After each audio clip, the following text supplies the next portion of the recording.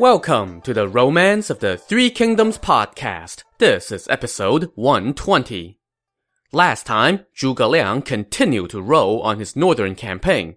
First, he dealt the Wei Minister of the Interior such a devastating tongue-lashing that the guy literally died on the spot. Then, he outsmarted the Wei Grand Commander Cao Zhen and dealt him a big defeat. Cao Zhen was beaten so badly that he decided to seek help from the Qiang tribes.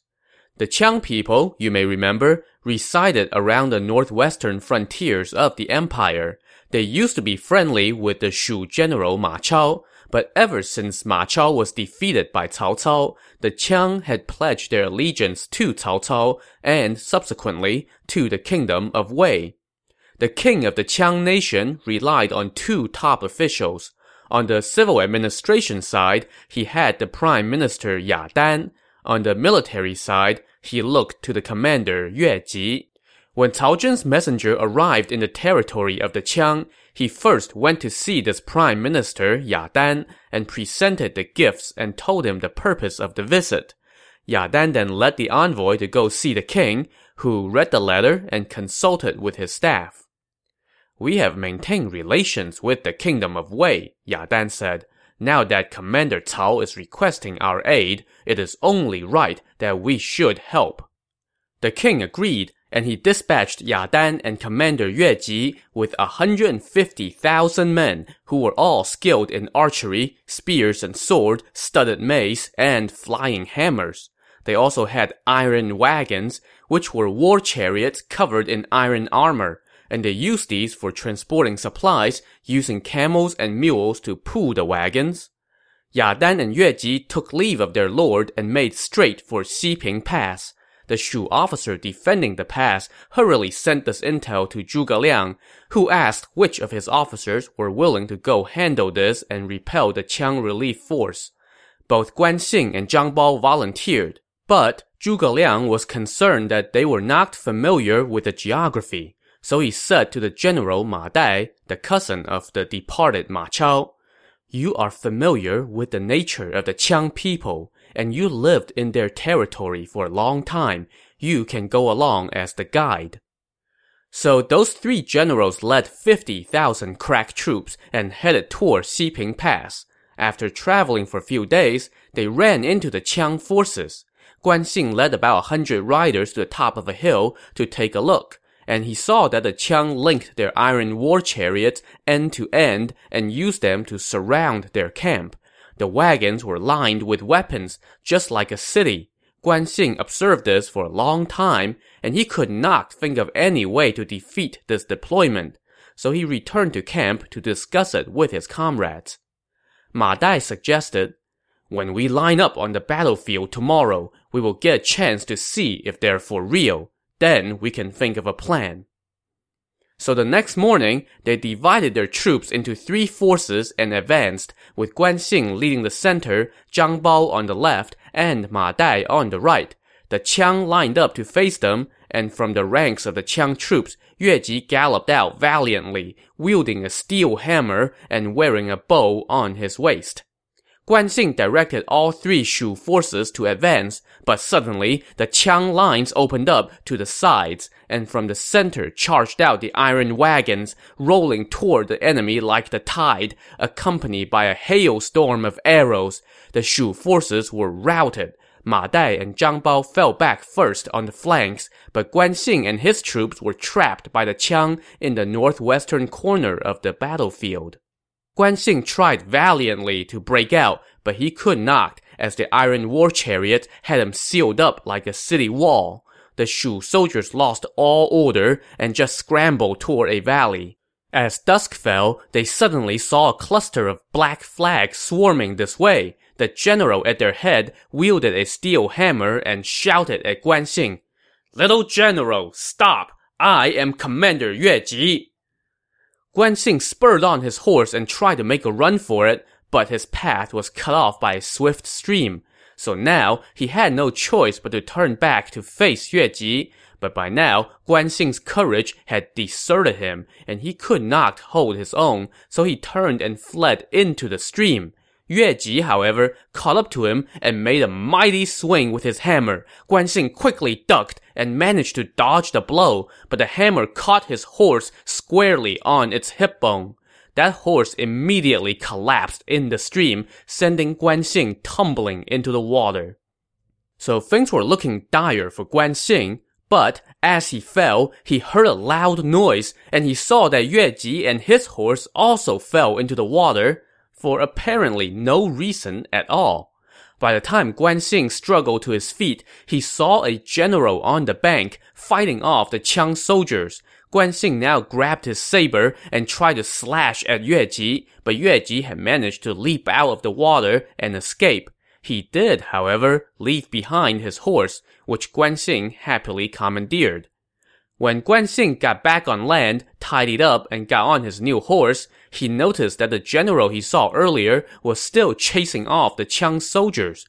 Guan Xing figured that he should go and meet this guy, what with him having saved his life and all. So Guan Xing galloped forth. When he drew near, he saw a warrior amid swirls of mist. This man had a face red as a date and eyebrows that resembled silkworms. He wore a green battle robe and a golden helmet, and he was wielding a green dragon saber and riding a red hare horse, and he was holding on to his beautiful beard with one hand. "Dad?" Recognizing that the man helping him was none other than his dead father Guan Yu, Guan Xing was stunned. Suddenly, Ghost Guan Yu pointed to the southeast and said, "My son, quickly, follow this path. I will escort you back to camp." And with that, Guan Yu was gone. Guan Xing quickly followed his direction and headed southeast. He traveled until midnight when he ran into a squad of Shu soldiers led by Zhang Bao.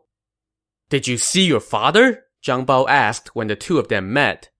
"How did you know?" Guan Xing said with surprise.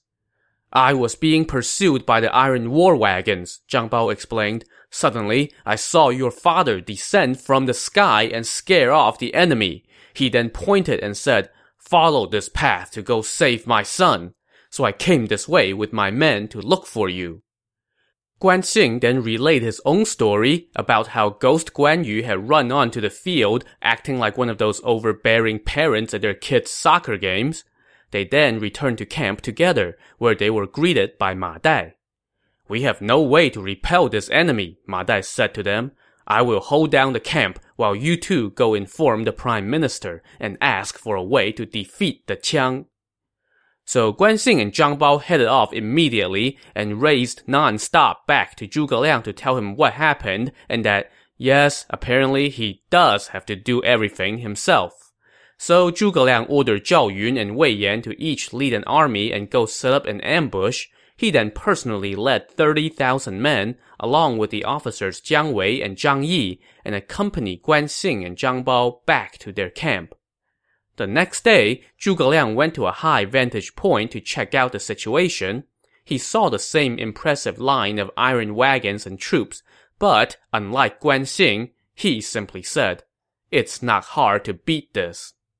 So he first summoned Ma Dai and Zhang Yi and gave them some instructions and sent them on their way. He then summoned Jiang Wei and asked him, "Do you know how to defeat the iron wagons?"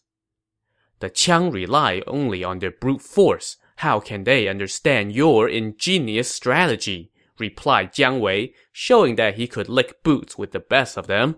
And that made Zhuge Liang smile and say, "You really understand me.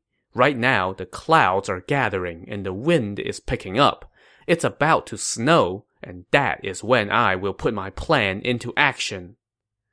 So Zhuge Liang sent Guan Xing and Zhang Bao off to set up another ambush, and then ordered Jiang Wei to lead some troops to go fight the enemy, with the order that if they encountered any iron chariots, they were to fall back immediately. Meanwhile, the camp would be occupied only by flags and banners, but no troops. Soon, it was the end of the 12th month of the year, and just as expected, a heavy snow fell. Jiang Wei led his troops out to challenge for combat, and the Qiang commander Yue Ji answered with his iron chariots. Jiang Wei immediately turned and fled, and the Qiang forces gave chase. When they chased Jiang Wei back to the Shu camp, Jiang Wei escaped through the rear of the camp. When the Qiang soldiers arrived outside the camp, they could hear the strumming of a zither, the string instrument that Zhuge Liang was very fond of, coming from within the camp, but all they could see was an empty camp with banners. Spooked by this, the Qiang soldiers quickly reported back to their commander, and Yue Ji was suspicious and he did not dare to advance lightly. The Qiang Prime Minister Ya Dan, however, said, "This is just Zhuge Liang's deception to make us think there is an ambush. We can attack." Alright, so Yue Ji led his men to the front of the camp, where they saw Zhuge Liang getting into his carriage with a zither and fleeing through the rear of the camp with a few soldiers. The Qiang troops stormed into the camp and pursued Zhuge Liang through the mouth of a canyon, where they saw his carriage disappear into some woods. So now what?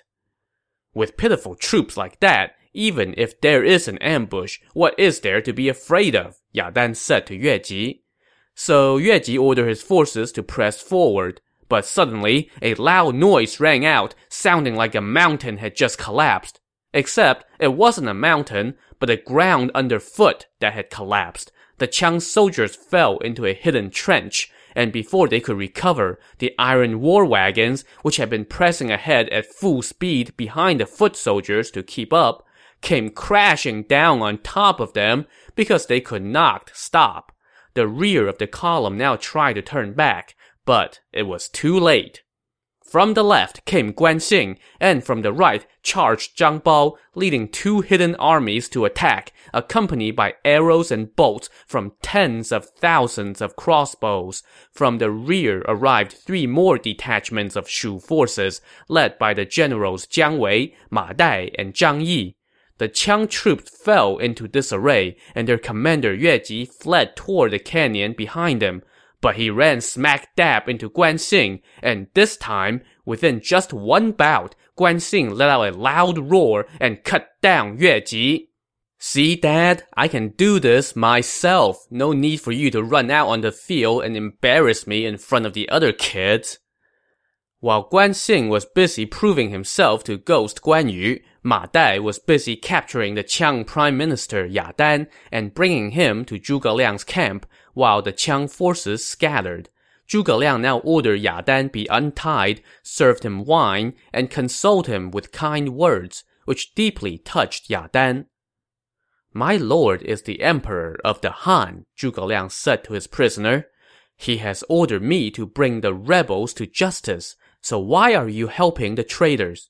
I will let you go. Please go tell your lord that our kingdoms are neighbors and should form an eternal friendship. Do not listen to the words of traitors." Zhuge Liang then returned all the soldiers, chariots, horses, and weapons that his men had seized during the battle, and allowed Ya Dan to take them all back to the Qiang nation. Ya Dan and company bowed in gratitude and took their leave. Zhuge Liang then immediately turned his army back toward his main base at Mount Qi, sending Guan Xing and Zhang Bao on ahead. Now, back on the other front of this war, the Wei commander Cao Zhen was eagerly awaiting news from the Qiang relief force. Suddenly, his scouts came to report that the Shu forces were packing up and leaving. The deputy commander, Guo Huai, was delighted. "They must be leaving because of the Qiang attack," he said. So they immediately split their forces into two and pursued the retreating enemy. They saw up ahead that the Shu soldiers were running in disarray, so the Wei troops pressed forward even harder. But just as the vanguard general Cao Zun was giving chase, he heard the loud, earth-shaking sound of drums as an army darted out. "Rebel, stop!" The general at the head of this army shouted. It was none other than Wei Yan. Cao Zun was shocked, and he did not last 3 bouts before being cut down by Wei Yan. Meanwhile, the other vanguard general, Zhu Zan, was also giving chase when he stumbled into an ambush led by Zhao Yun, and Zhao Yun needed just one thrust of his spear to finish Zhu Zan. When Cao Zhen and Guo Huai got word that their vanguard generals were no more, they decided to fall back.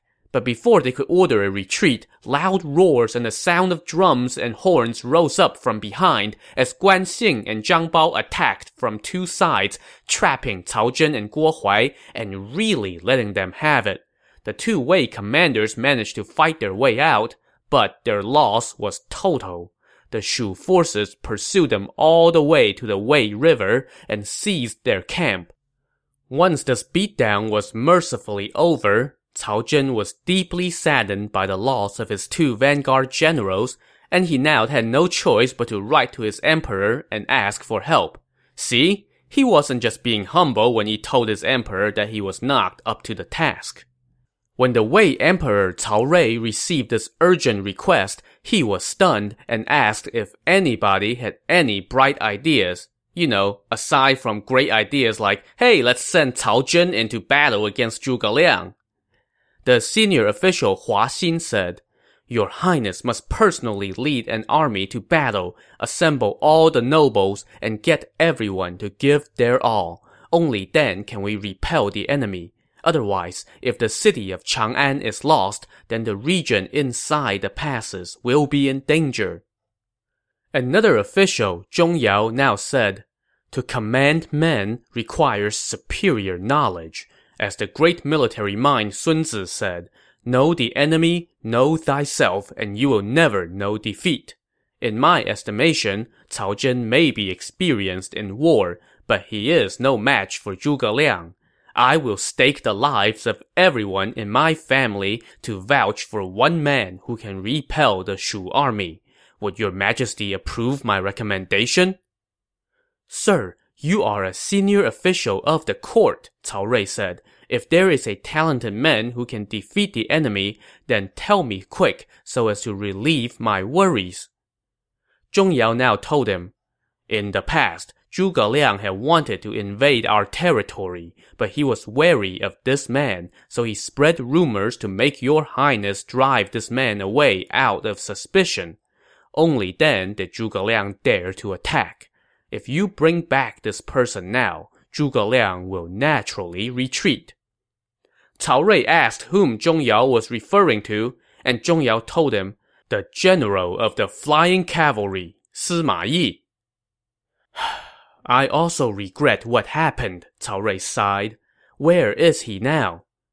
I have heard that he is living in idleness in the city of Wancheng, Zhong Yao said.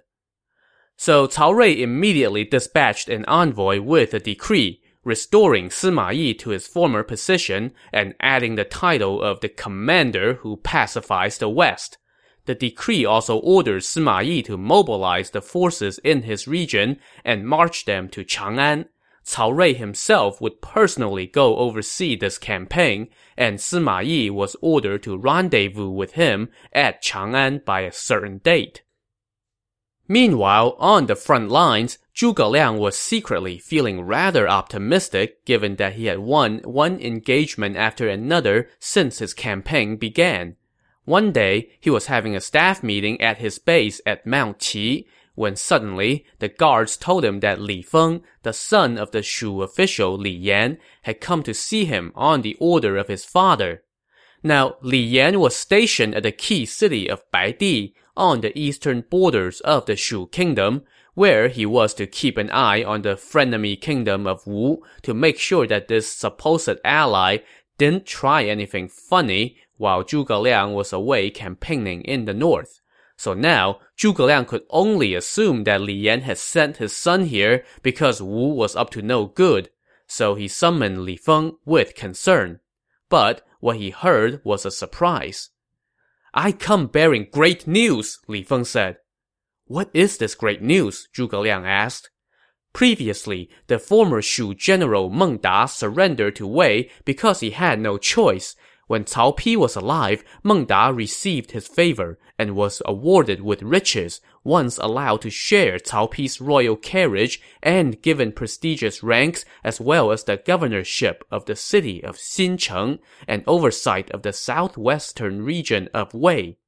But many in the Wei court are jealous of Meng Da, and since Cao Pi's death and Cao Rui's ascension to the throne, Meng Da has been restless. He often tells his officers, I used to be a Shu general, and my present situation is not by choice. So he sent his confidant to deliver a letter to my father, asking him to send it on to your excellency. Before, when Wei tried to wage a 5-pronged attack on our kingdom, Meng Da had already wanted to do this. And now he is stationed at Xincheng and has heard that your excellency is invading Wei.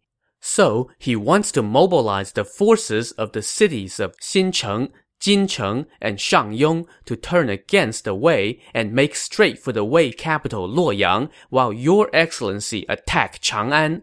That would give us control of both important cities. I have brought Meng Da's envoy and the numerous letters that he has submitted to my father. So let's hit pause for just a second here. Meng Da is a name that we haven't heard in a while, so let's do a quick refresher. He used to serve Liu Zhang, the former lord of the Riverlands, but he was one of the 3 original conspirators who schemed to deliver the region into the hands of Liu Bei. So when Liu Bei gained control of the Riverlands, Meng Da was riding high. But his standing with Liu Bei began to slip later on, and things really hit the fan when Guan Yu, in his most desperate hour, reached out to Meng Da and Liu Bei's adopted son Liu Feng for help. Meng Da was the one who convinced Liu Feng to refuse his uncle's request, thus contributing to Guan Yu's demise.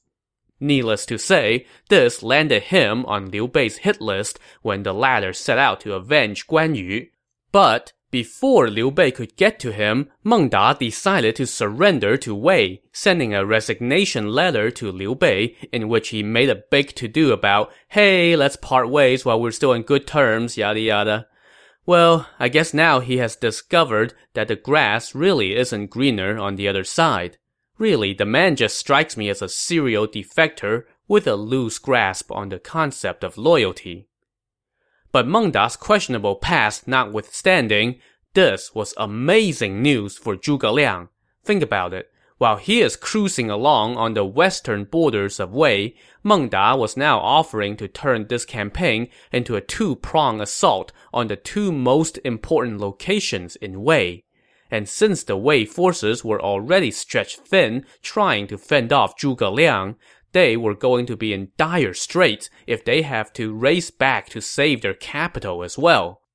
So Zhuge Liang was delighted, and he rewarded Li Feng handsomely for bringing him this good news. But the good vibes did not last long. Just then, spies brought another set of intel. Cao Rui was marching toward Chang'an, and in the meantime, he had restored Sima Yi to his former position, plus a promotion, ordering him to mobilize the troops in his region to rendezvous at Chang'an. When he heard this, Zhuge Liang was greatly alarmed. His advisor Ma Su asked him, "What is there to be afraid of? If Cao Rui comes to Chang'an, then we can use that opportunity to capture him. Why is your excellency so alarmed?" "I am not worried about Cao Rui," Zhuge Liang explained.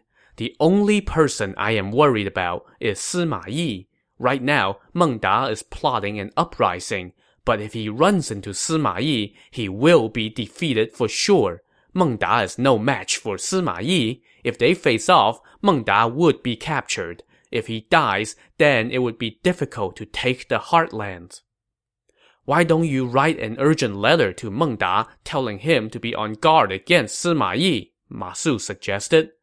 Zhuge Liang agreed and immediately wrote a letter and gave it to Meng Da's envoy and told him to take it back with all due haste. So now, let's skip on over to visit Meng Da in the city of Xincheng. He had been anxiously awaiting the return of his envoy, and one day, that envoy came back and presented the letter from Zhuge Liang. It said, "Sir, your recent letter was ample evidence of your loyal and honorable heart. I am delighted that you have not forgotten our old ties. If we succeed, then you will be the one most responsible for the revitalization of the Han dynasty. But we must proceed discreetly. Do not trust anyone lightly. Be on guard. Be forewarned. I have recently heard that Cao Rui has recalled Sima Yi to mobilize the forces of Wancheng and Luoyang. If he hears about your uprising, then he will rush to you. Please take every precaution. Do not treat this as something routine." When Meng Da finished reading this letter, he just laughed. Everybody says Zhuge Liang is overly cautious, and this proves it. He then wrote a letter and sent his confidant back to Zhuge Liang. This reply said, "Having received this weighty charge, I dare not relax. But as far as Sima Yi is concerned, there is no need to worry. Wancheng is more than 250 miles from Luoyang and 400 miles from where I am.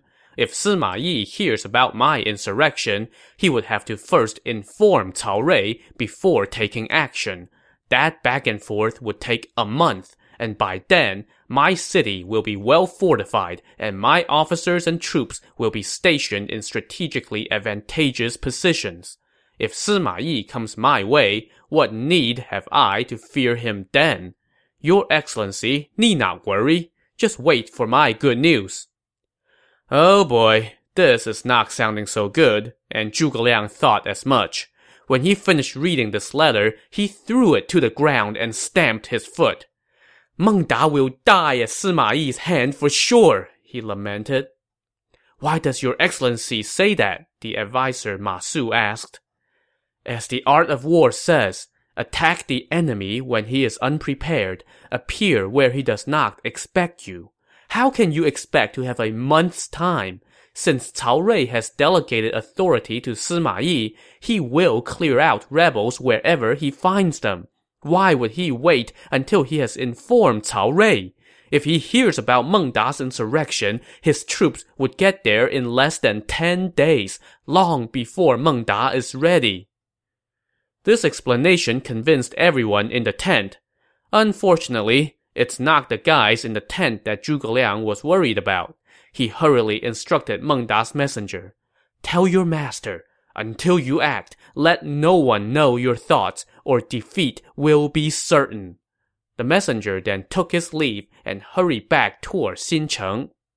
Now, let's go back in time just a bit and see what Sima Yi had been up to during his involuntary early retirement. And the answer was, well, not much. Residing in idleness in Wancheng, he did manage to stay abreast of the news, and when he heard that the Wei forces had suffered one defeat after another against Shu, he would look skyward and sigh.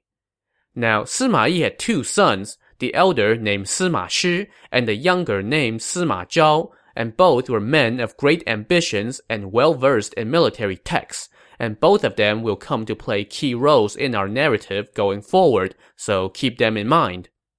One day, while the two sons were standing next to their father, they saw him let out another long sigh, and they asked him why. He told them, "How can the likes of you understand such important affairs?" "Are you sighing over the fact that the Lord of Wei refused your service?" the elder son, Sima Shi, asked him. "They will come summon father sooner or later," the younger son, Sima Zhao, said with a smile. And sure enough, before he was done talking, Cao Rui's envoy arrived, delivering the decree that recalled Sima Yi to service and ordered him to rendezvous at Chang'an. But just then, another man showed up. He was a servant of Shen Yi, the governor of one of the 3 cities whose forces that Meng Da had planned to enlist in his uprising. So yeah, there goes your secret rebellion. To see who will win this race against time, with the fate of the Wei Kingdom hanging in the balance, tune in to the next episode of the Romance of the Three Kingdoms podcast. Thanks for listening.